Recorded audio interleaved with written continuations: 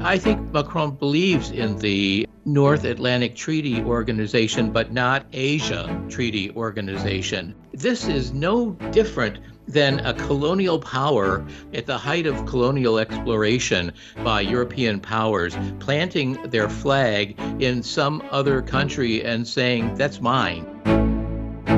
The French government, the French people, they do have a very, I think, international views on any kind of affairs. They understand the very, very deep difference between Asia and Europe.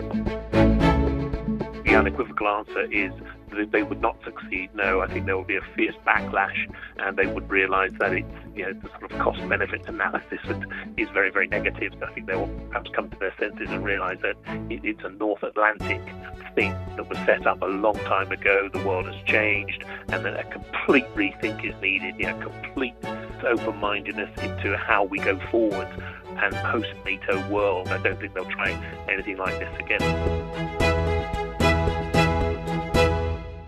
The Chat Lounge. Chat Lounge. Chat Lounge. The Chat Lounge unpacks views and opinions on hot issues in a more casual way.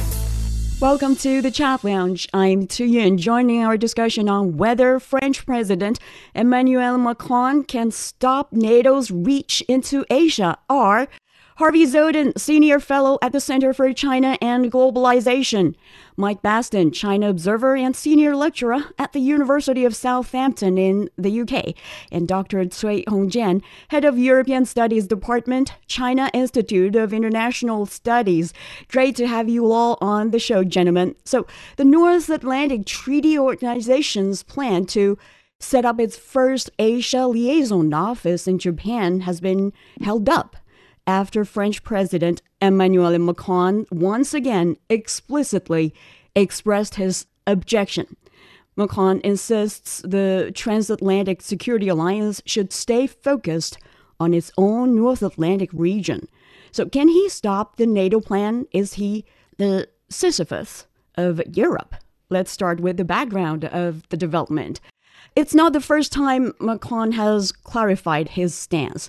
He made it clear, at least in 2020 and last month, at two separate NATO conferences. And prior to and after this summit in Lithuania, he informed NATO chief Jens Stoltenberg of his opposition to the alliance's plan, stressing, quote-unquote, "The Indo-Pacific is not the North Atlantic, so we must not give the impression that NATO is somehow building legitimacy and geographically established presence in other areas." It seems Macron is quite consistent with his opposition stance, something not commonly seen nowadays from European leaders under immense pressure from the U.S., right? I'm going to begin with Dr. Cui. Are you, to any extent, surprised? Indeed, I'm not so surprised with the the attitude from French government and also President Macron on this issue. As we know, always the French government try to, insist its tradition of the so-called independent policy, especially on foreign policy, foreign affairs. And of course, a little bit of surprise with this way of so frankly, so direct by President Macron. Once he made clear his stand, there will be some, perhaps some price for France to have its influence and position within the NATO and also within the European Union and of course within the G7. As we know, another stakeholder is Japan. Japan now is a member of G7, and recently Japan is trying to play a more important even role in the G7. And of course, as we know, recent years, France is also trying to get a closer cooperation with Japan, not only in economic and trade, and also on some, military and security areas. But of course, I think that there must be some real reason or consideration behind this attitude from President Macron and the French government. Then by your estimate, what could be the reason behind or analysis? Yeah, Dr. Cui. Okay. So firstly, I think that it's a very, very natural outcome from its so-called strategic autonomy, always upheld by French government and President Macron. Because I think the very, very simple logic for President Macron is once Europe and France try to have a kind of strategic autonomy, certainly the Europe and France should have its own stand, its own position on any kind of international affairs, especially on so important affairs is so-called expanding or expansion of the NATO. As we know, once there is some more so-called presence of NATO in Asia and the Pacific region, there will be some more risk for most of the European countries because they have to be involved into some unnecessary troubles. I think that's a very, very cool logic for President Macron. He even raised this issue before, especially after he finished the visit to China.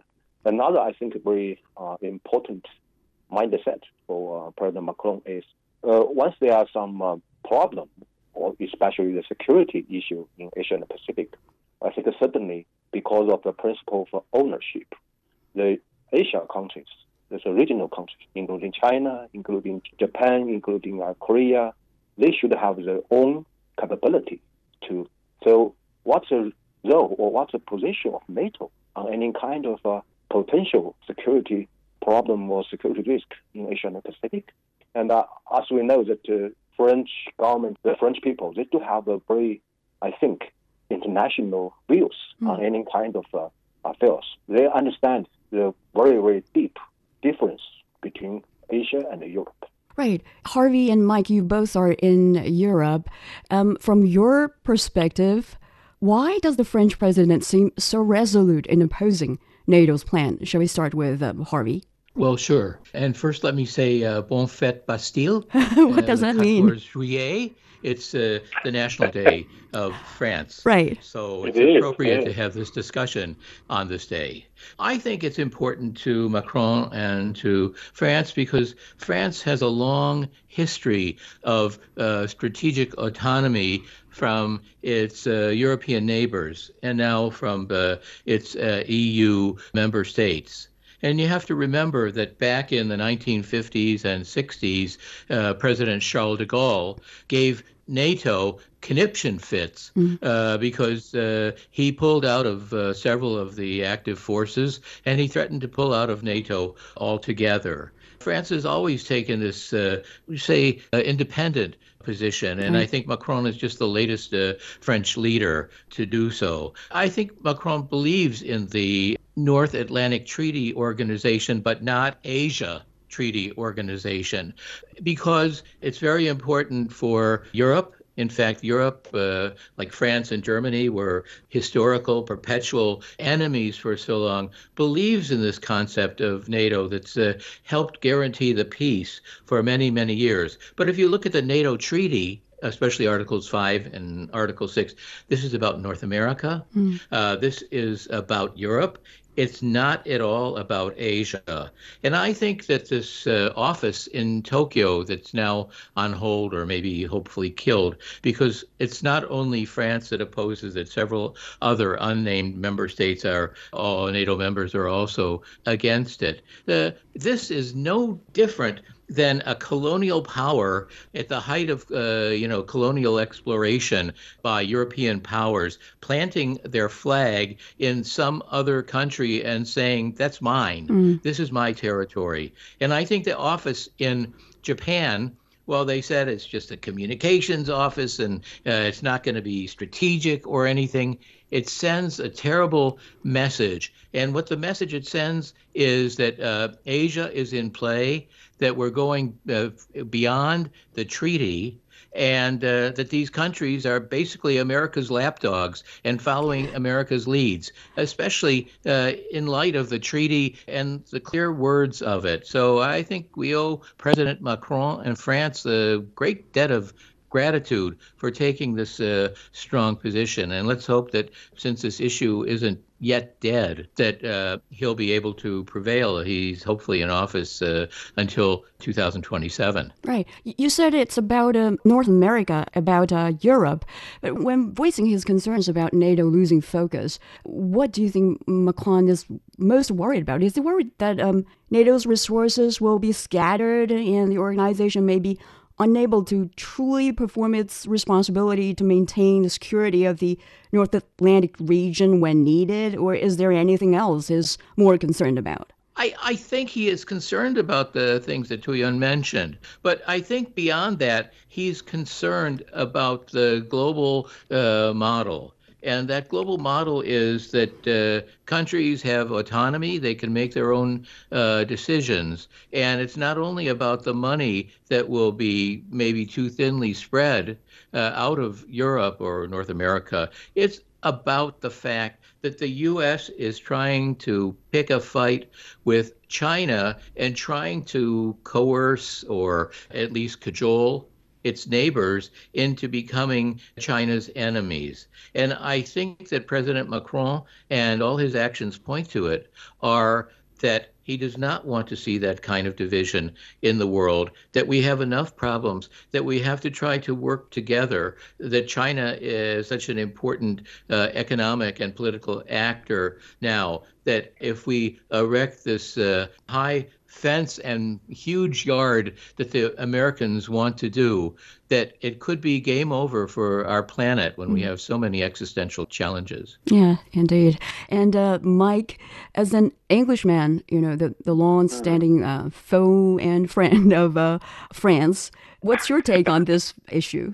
I'm not so sure that descriptions. I think there are always tensions between the English and the French, but there is a bomb there in the heart of Europe to a certain extent as well. I think I echo what the other panelists have said. I think there's 2 points I would add. First of all, I think there are short-term economic considerations here. So I think Macron held a very public visit, didn't he, not so long ago, to Beijing, and I think he fears tensions and maybe some sort of fractured trade relationships and arrangements if this office went ahead. And I think looking at Stoltenberg's summing up of the summit, it looks as though it's certainly been shelved for now, and there was no public comment. So I think he's looking at economic considerations with Asia, and obviously the French government stands to gain and the economy stands to gain there.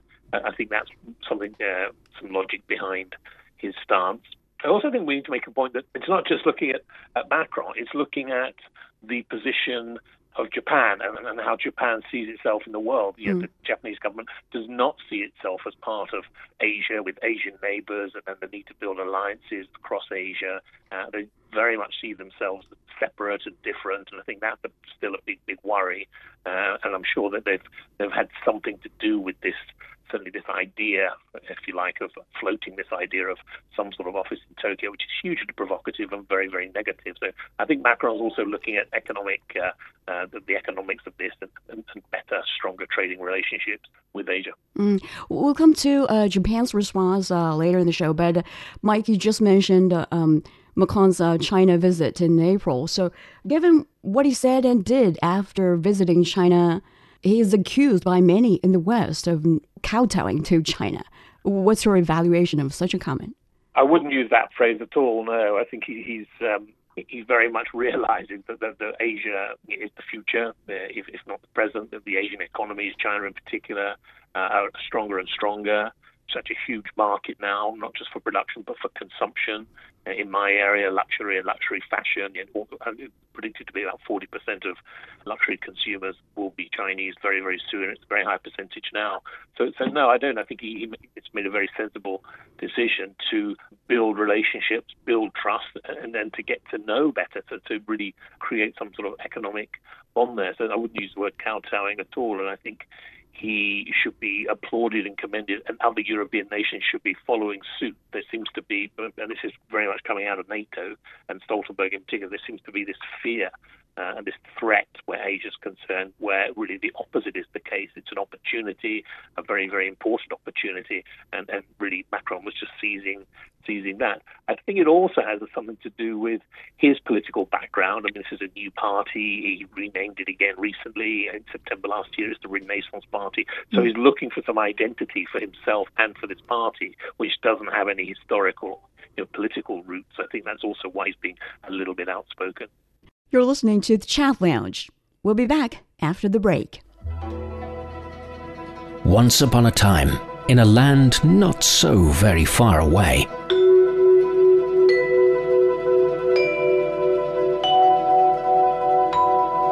stories were told of the brave and the bold. The whole court fell silent to hear what the great warrior Mulan might ask for. Of mighty deities and powerful immortals. Immediately, the shimmering skin started to grow before his eyes. Of fated love and love sanctified. In dawn's golden light, Niu Lang said, "Marry me." Of great journeys across fantastical landscapes. So the cat and the mouse climbed on the dog's back, and the dog swam across the broad river. In the company of friends and enemies and unimagined beasts. Hello there. Good to see you. Of ordinary folk with tantalizing stories to tell. Heroes and heroines all. It's incredible. How did you do that? Tales of sad sacrifice and victories snatched from the jaws of defeat. Stories of the wise, the accomplished, and the quick of mind. 5,000 years of amazing Chinese folk tales. You'll find Chinese Folk Tales Season 3, wherever you discover your favorite podcasts. Welcome back. We continue our discussion on whether French President Emmanuel Macron can stop NATO's reach into Asia. Let's move on to the reactions from related parties. First of all, is the reaction from Japan. Well, the Japanese government has expressed its deep disappointment over Macron's stance. Some Japanese observers say Macron overreacted to the NATO plan. So, Mike, do you believe so? I don't think he overreacted. I think he got it right. I think and it's disappointing that as one of the panelists said, there are other unnamed countries and political leaders who are in agreement, but they really should come forward. So I think he should be applauded for doing that. I don't think he overreacted. I think it really is something that is very, very, very negative and hugely provocative and really, really not necessary. And as the French quite rightly say, this is a North Atlantic agreement, North Atlantic group. What are they doing plonking a flag or plonking a foot in Asia? That really needs to be thought through, Asian partners brought on board, and wide discussion with Asian partners, which didn't happen. So I don't think he's overreacted, and I think he really has caught them on the hop, so to speak, and really made it very, very clear that this has been ill thought out as well, not really thought through. So no, he got it right. Right. Dr. Cui, what's your opinion from the Chinese perspective? How do you think this may affect the relations between, the two G7 countries? I think firstly, this express of the so-called deep disappointment from Japan on this action taken by French government. I think it's itself a kind of overreaction from Japan. All right. Because we know once it's a good thing, not only for Japan and also for Asia and the Pacific security. So it's so necessary for NATO to have this kind of representative or institution in Japan. As I understand that once there are some security issue, even between China and Japan, why don't Japan to strengthen its exchange and dialogue with China?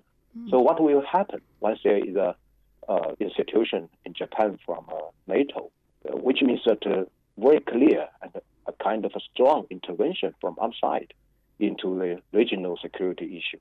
So I think this reaction from Japan, I think a little bit of disappointment for China, because as we know, for the Asia security issue, I think China, Japan, and some other countries, once they are responsible, they should do something more and should not have some more higher expectation from outside, from America, from NATO. Of course, regarding possible impact on the relations between France and Japan, maybe it's a kind of more complex issue. As I mentioned before, that recent years, not only France, but some other European countries, they are trying to strengthen their relations with regional countries besides China, including Japan, Korea, Australia, and some other. I think it shows a kind of a consideration from European countries. They try to have some more balanced relations with Asian Pacific countries, because as we understand, they do have some suspicion about the possible change of the not only the security situation and also some economic situation in this region.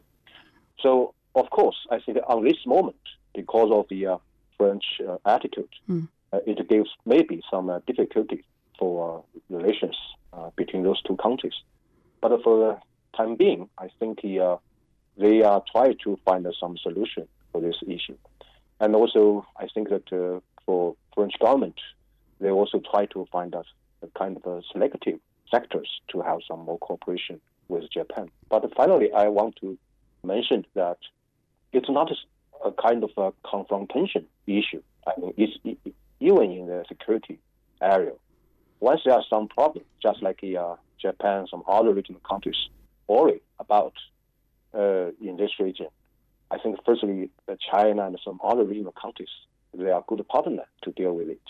And once there are some more, dialogue with European countries, including France, Germany, and even Britain, I think it should be open.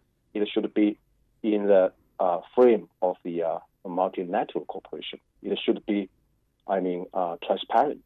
So I don't think it's a solution, or it's a good idea for Japan, some other regional countries, to introduce some force from outside. I think the only outcomes, once they try to get some more cooperation with other countries out of this region, it will give a bad situation, I think, for this security issue in this region. You said it's not the right solution, but NATO obviously has chosen this path. And we've seen Stoltenberg actually saying Japan, I don't remember his exact original words, but he meant that Japan is the most important partner of NATO in this area. Was Stoltenberg trying to console Japan to any extent? What do you think the message is? To some degree, I think this closer and closer relations between NATO and Japan, it's a showcase, or it's a reflection of this, the recent relations between Japan and the United States. If we realize that so far still the United States take a dominate role within the NATO, and the United States is trying to practice its so-called strategy towards China. Certainly, we can find out in recent years, Japan and the United States, they are strengthening their cooperation, especially in the area of military and security. So certainly, I think that from the purpose of the United States, to find some maybe a new synergy or kind of chemical reactions between its allies in Asia and its allies in Europe, it would be in the interests of the United States. So regarding to this Secretary Stoltenberg's sentence, I think yes, it from NATO and also from the United States, always they are trying to encourage Japan to do something more, because from their understanding that once they are stronger and even powerful, more powerful Japan in Asia Pacific, certainly they will give some more maybe containment functions towards China. So kind of a so-called balance, tactical balance, I think certainly is a. I think it's a kind of a solution, or it's kind of a skill from NATO and the United States. Right, Mike, you were saying? Yeah, I just think just to add to it, I think we need to make a point that the Americans are noticeably quite quiet here, which I find a little bit concerning. And when we look at these post-Second World War institutions and agreements, so obviously the IMF, the World Bank, NATO itself, They are very, very much set up and led by the Americans and are still very much dominated by the Americans. In fact, I'm pretty sure, sorry, I have nothing personal, if you ask most Americans what NATO stands for, they won't say North Atlantic, they'll say North America. So I think the Americans, to a certain extent, are pulling the strings here, and I think they are quietly pushing this along via Stoltenberg, who really has made some outrageous comments about Russia, Ukraine, and China that really, I think clearly this person is unfit for this job. He really shouldn't be in that position. So I think the Americans are a sort of silent, sleeping partner in this, and I think that has to be noted. I think we have to make the distinction between silence, public silence, and private silence. Sure. You know, I would have liked to have heard President Biden's reaction to this. There were stories this last week about what a horrendous temper Biden has. And I can imagine when he thinks about Macron's position that he must really get quite angry. So even though there's a public silence, we can imagine that in private, there's this boiling tension between U.S. and France. And the U.S. is not going to be shy about pushing Macron and the other countries that think the Japanese NATO office is a bad thing. So I'm sure they're working their phones and things right now to try to push these countries into falling into line, because basically these countries, as I said before, just serve as America's lapdogs. They don't exercise as much autonomy as they should. And my hope, my personal hope actually, not only for NATO, but also for Europe, is they do exercise strategic autonomy, although they're bound together in many ways. And you have to give France a lot of credit for being the leading country that's taking this position, but also taking the heat. Because in the future, the EU especially can be the balance, the fulcrum between China and the U.S. to try to provide a degree of balance between the still fighting countries. So I'm very happy that President Macron did this and did it in the way that he did. Harvey, yes, I really echo with these points from my European friends. As we understand, now not only for President Macron and also for Chancellor Scholz, more and more European leaders, they do have a mindset for this so-called multipolar war. So what will happen for the forthcoming multipolar war? Which means that not only France and also Europe, they do have their own understanding of the world view, they do have their own position on any kind of international affairs, especially in a situation of, more and more tension between so-called bigger powers gaming like that. So I think at this moment, once there will be some more, we call the presence of the NATO in Asia, and once they are more, follow from NATO of the American strategy against China. So what will happen for this multipolar world? There will be more and more risks for European side trapped into this so-called, as we know, the trap of the bigger power gaming. So I think once there are some clear, mindset, once there are code understanding about the possible situation, I think France and some other European countries, they should have their own rational and right decision. Right, but a multipolar world is not something that Washington is seeking. Harvey, you just said it seems very quiet on the face, but there could be something ongoing under the table. So could there be any storm brewing, and what could it be?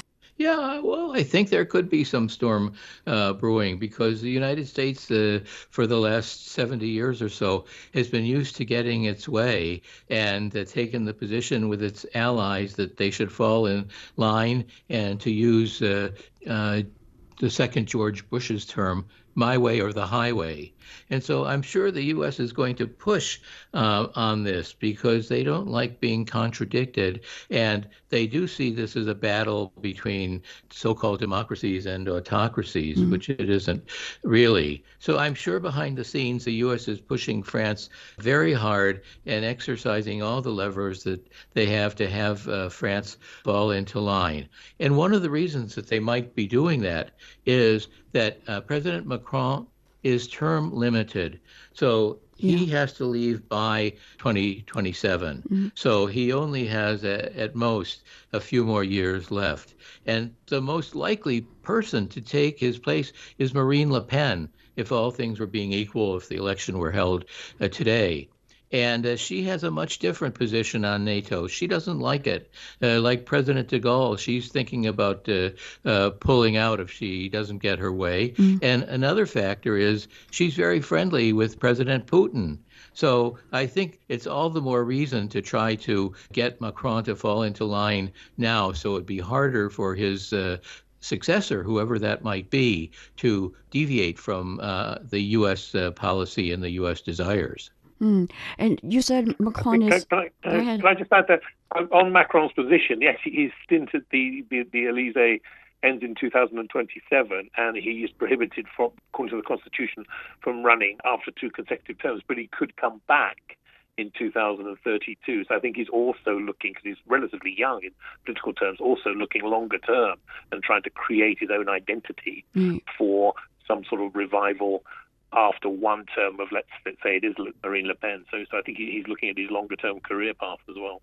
So from what Mike and Harvey just said, does that mean this issue wouldn't be utilized by the opposition to launch something like a no-confidence vote against the French president? Mike, please. I think it's possible. I think it's a very, very good point that Harvey made about Le Pen and the far right, which does still carry, quite worryingly, a lot of popular support, and their arguments, they're very simplistic, unrealistic arguments, resonate with the French people. So yes, I think they could that could happen. But even more worryingly would be the election of the far right and how destabilizing that would be when it comes to integration and obviously attitudes towards NATO, a bit Trump-like, really, that it really shouldn't be there, is outdated, they don't really want to be members anymore. So I think that is a concern, and I think that's still a concern across Europe, not just in France, that the growth of the far right in the UK. We also see that the current government are really quite different to most centre-right parties or Conservative Party governments that we've seen before.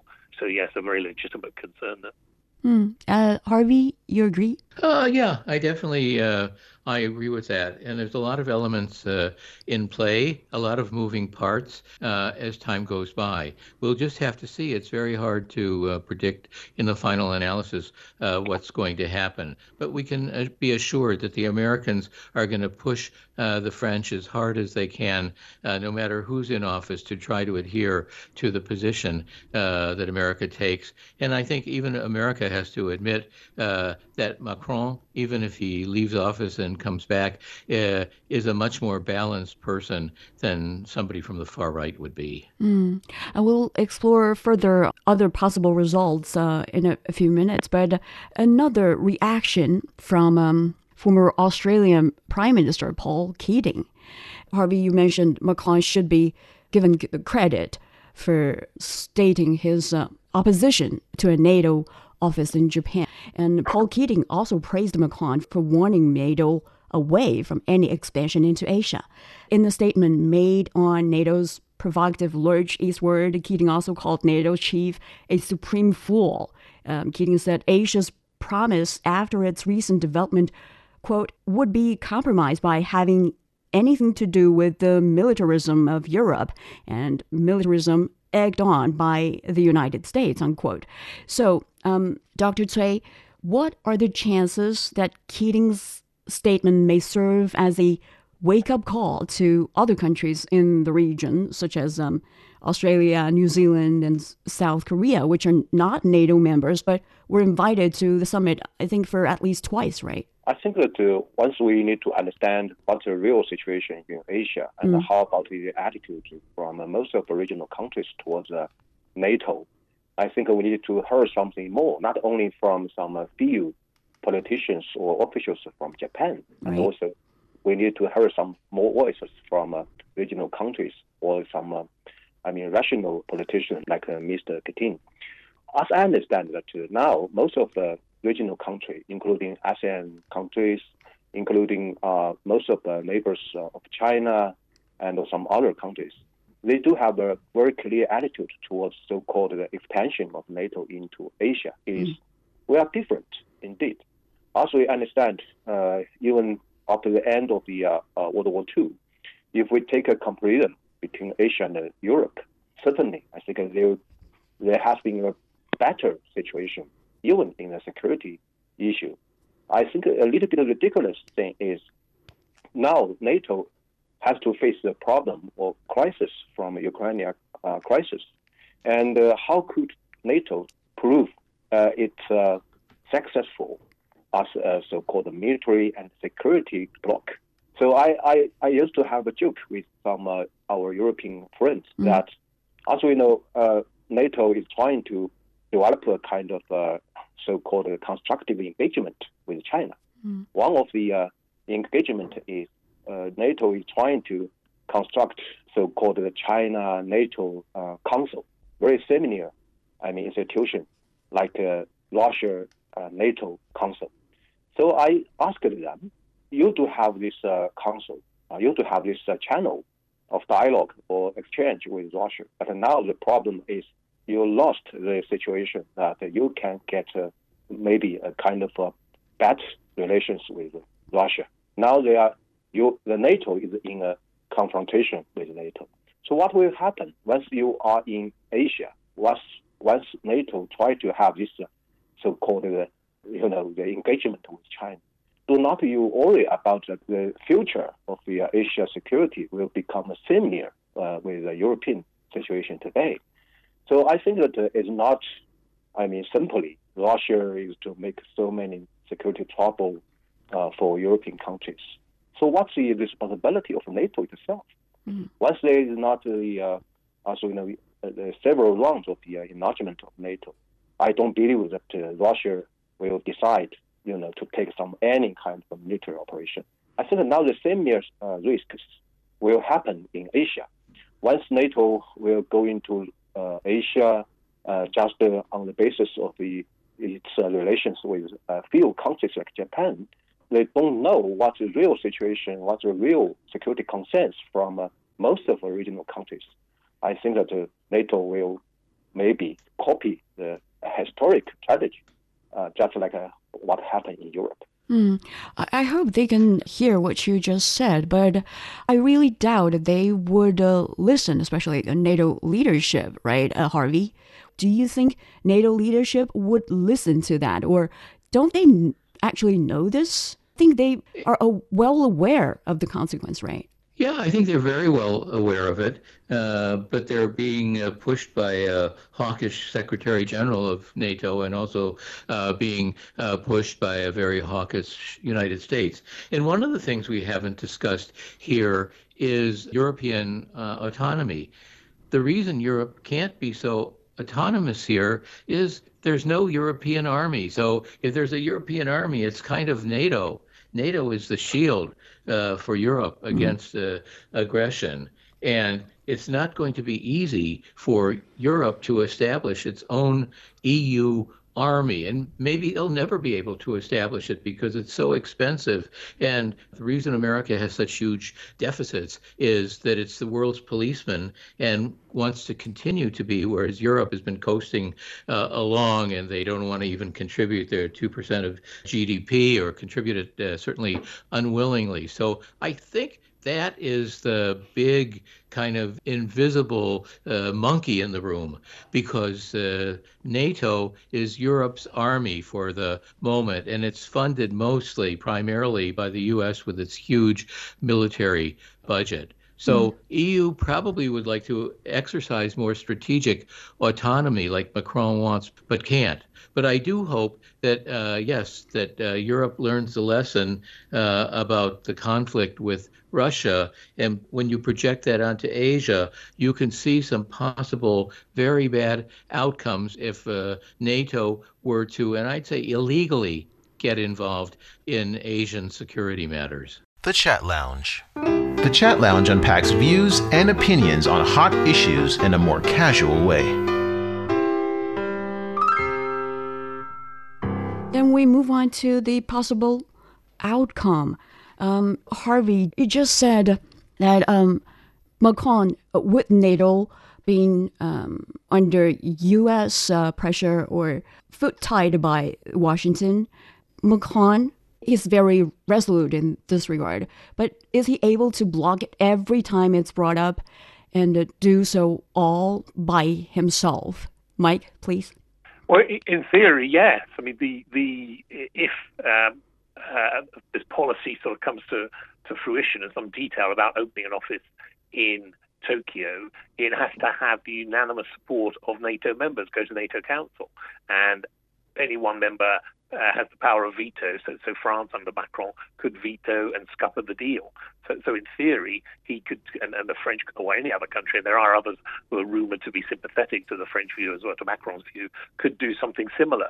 So yes, so while I agree it is American-dominated, American-led, and America supports it financially most definitely, the members do have that power of veto, and that's not changing. So yes, he could scupper the deal. I don't think it's going to get that far. So. You mean?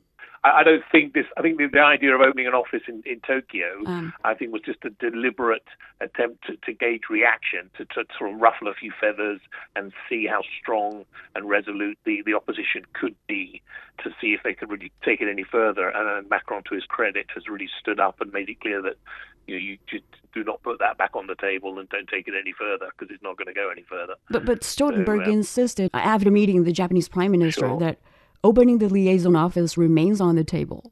Yeah, well, he had. I think he had to say that. I mean, I think there was a view that at this summit that they would take things much further, and embarrassingly, they didn't. So I think he felt he had to save face and say that, but he hasn't really put any detail around that. And coming back to Stoltenberg's position again, I think that is becoming increasingly weak and really sort of unjustifiable. I think Keating's comments were really very, very appropriate, rather direct, but I think he got it right. It looks as though they might extend his term again because of a lack of a replacement as Secretary General. But I think that was very much Stoltenberg's personal stamp on things. I don't think he's got much support at all, and I think he had to say something like that. But there's no detail. There's nothing about when they're going to look at it and what and how, and I think it was just a sort of saving face comment. Dr. Cui, what's your take here? Yes, I think now, from this regard, I think that for these relations between, firstly, NATO and its member states, and also the relations between the European Union and the NATO, as we understand that even recently, both European Union and the NATO, they try to find out the maybe more cooperative relations, especially in the background of the Ukrainian crisis. But indeed, at the same time, I think for some major member states of the European Union, like France and Germany, they are still trying to insist a kind of strategic autonomy. Regarding to some details, regarding to some, for example, the military force or some, divergences between those two organizations, strategies or so-called security goals or targets, I think it will keep going on. But of course, I think that now the most important thing is for most of the European countries, they need to understand that what's the real interests for European countries. Even as we know now, more and more European countries, they do have their own so-called Indo-Pacific strategy. But we can find out the major concerns or the main goal for all of these European countries is from economic trade. So I think that it's understandable that to find out some security solutions and to take some more, to give some more guarantee for more economic cooperation, it would be in the interest of European countries. But once there is an imbalance between so-called economic policy and the security concern, I think it will give a very, very bad effect for most of the European countries.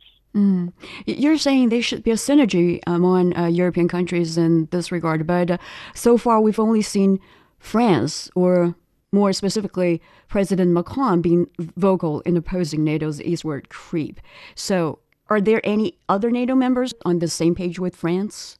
Certainly. Even earlier, before this, as we know, the NATO's summit and some recent days, especially during his visit to Beijing, President Macron expressed expressed its own stance on especially how to take a different position,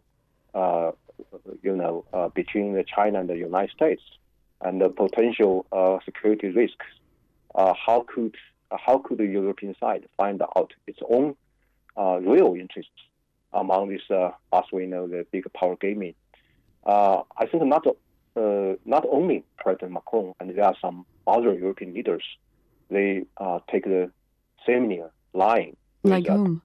Yes, including the President Michel of the European Union Council, and also some other, like as we know, the Spanish Prime Minister or some other. So I don't think that the President Macron has been isolated within the European countries. I think that gradually, once there are more understanding about the real situation, the real interest for Europe itself, they will be more popular. I mean, for this understanding about the multipolar world and also the real position or right position of Europe should take. So, Harvey, do you think President Macron is obviously, according to what Dr. Cui said, Macron is not alone in actually trying to stop NATO from expanding further eastward? Absolutely, I agree. I just think that President Macron feels in a stronger position and has this historic position of France being strategically independent often compared to its even allies.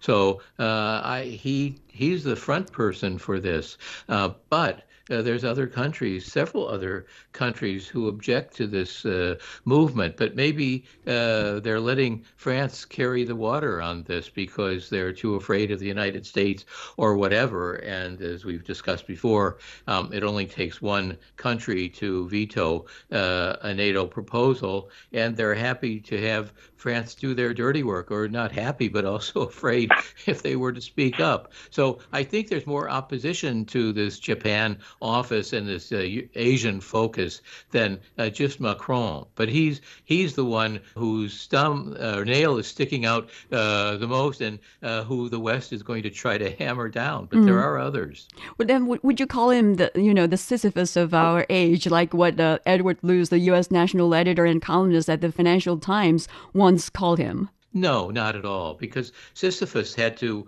push this rock up the mountain only to have it fall back down. And so he did this in perpetuity. I don't think, maybe to use a more modern analogy from a couple centuries ago, that he's tilting with windmills like Man of La Mancha. But I think that he is expressing an important position. He has support, and I think he can build that support because in the United States pushing for this, there's also interests that Europe has that are different. And like Lord Palmerston said, there's no permanent friends and no permanent enemies, only permanent interest. And I see and I hope that Europe and the NATO members that are predominantly European will see this and start to exercise some strategic autonomy. It's not only about NATO, it's about the EU. The EU is very new, but it's feeling its strength, and it's making adjustments to become a more efficient and powerful organization. It's going to take time. But I'd be very surprised if over the next couple of decades, Europe does not exercise strategic autonomy. I think it will, because its interests diverge from the U.S. It's already diverged. I mean, you take this chip ban. The Netherlands wanted not to be the lapdog of the United States on chip bans, but the U.S. obviously forced them into it and forced Japan into it as well. But I think there'll come a point when the EU and others say, enough, we have our own interests and they don't mesh with yours. And last question to you all. Actually, you've already touched upon it a little bit in the show, but obviously some members of the North Atlantic Treaty Organization are still trying to push their agenda, their expansion agenda in Asia. Do you expect such attempt by NATO would succeed, if Macron or leaders like Macron step down or out of office. If NATO succeeds, how do you expect Asian countries, especially China, to react? Let's begin with maybe this time Mike. Well, I think they'll react as they already have, which is understandable. But they react. I think Beijing reacted quite angrily. So I think you're saying if Macron stepped down or if Macron wasn't there, would NATO succeed in extending its reach into Asia? I think the unequivocal answer is that they would not succeed. No, I think there will be a fierce backlash, and they would realise that it's the sort of cost-benefit analysis is not is very, very negative. So no, I don't think they will, and I think they will perhaps come to their senses and realise that it's a North Atlantic thing. That was set up a long time ago. The world has changed, and that a complete rethink is needed. Complete openness, open-mindedness into how we go forward and post-NATO world. So I don't think it will succeed, and I don't think they'll try anything like this again. Dr. Cui? I think that this issue is related to President Macron deeply, but it's not only related to some person. As I understand, once there are some change in future for the French government, but I think this tradition of independent policy will keep continue. As we know, it's already become the tradition of France. Another, I think, reason for this not so clear perspective for so-called expansion of NATO in Asia is not only France.